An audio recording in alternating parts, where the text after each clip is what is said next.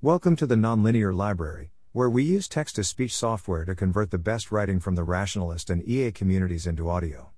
This is Design Policy to be Testable, published by Yair Halberstadt on January 31, 2022 on LessWrong. My father-in-law is an expert on legislation. He's traveled around the world advising countries on how to craft laws and constitutions. One of the projects he's working on at the moment is advising on a bill to promote integrated education of different cultural and religious groups in Northern Ireland. He was discussing the policy with me the other day, and was saying that he thinks it will be highly effective. It's impossible for a preacher to stand up and say that all Catholics Protestants are evil, when you've grown up in the same class as them and simply know they're not. I agreed the reasoning made sense, but was somewhat skeptical it would necessarily have the desired effect. I can easily think of just so stories where the opposite happens. For example, kids naturally form cliques.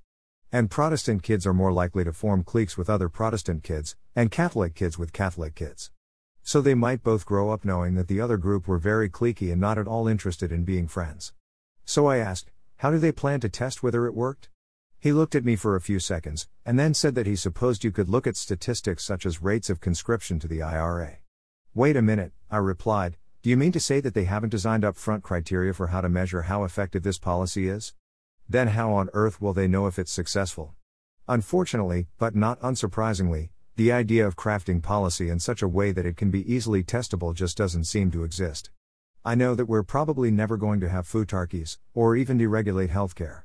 But I think the idea of designing policy to be testable is something that should be pretty uncontroversial, at least if you're not a politician.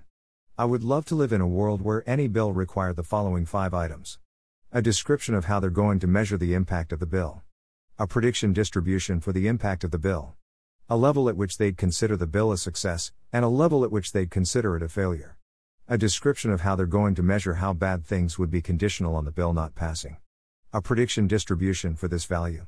I'm not even asking for these values to be used explicitly in any way. For example, I'm not suggesting we automatically fire lawmakers who propose bills which end up underachieving.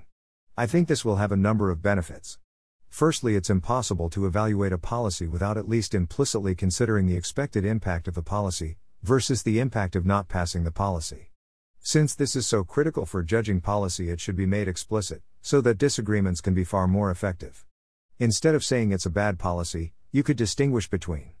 I don't think the thing the policy is trying to achieve is worthwhile. I disagree with your predictions. I don't think your expected impact is worth the cost. Which can lead to far more fruitful discussion. The second benefit is that when it's a requirement for bills to describe how their impact is going to be measured, hopefully that'll encourage them to design the bill in such a way that this can be done easily and accurately. Ideally, we'd have a non-partisan group of scientists whose sole purpose is to evaluate whether this is a sufficiently unbiased instrument for measuring the impact. This will be enormously valuable in helping design future policy when you can accurately see which past policies worked well and which flopped, both in the same country and others. Finally, this gives us a way to evaluate lawmakers. I would expect institutions to spring up which rate lawmakers, and governments, on how effective both their policies and their predictions were, and this will hopefully aid voters in making accurate decisions rather than just going off gut feelings. Thanks for listening.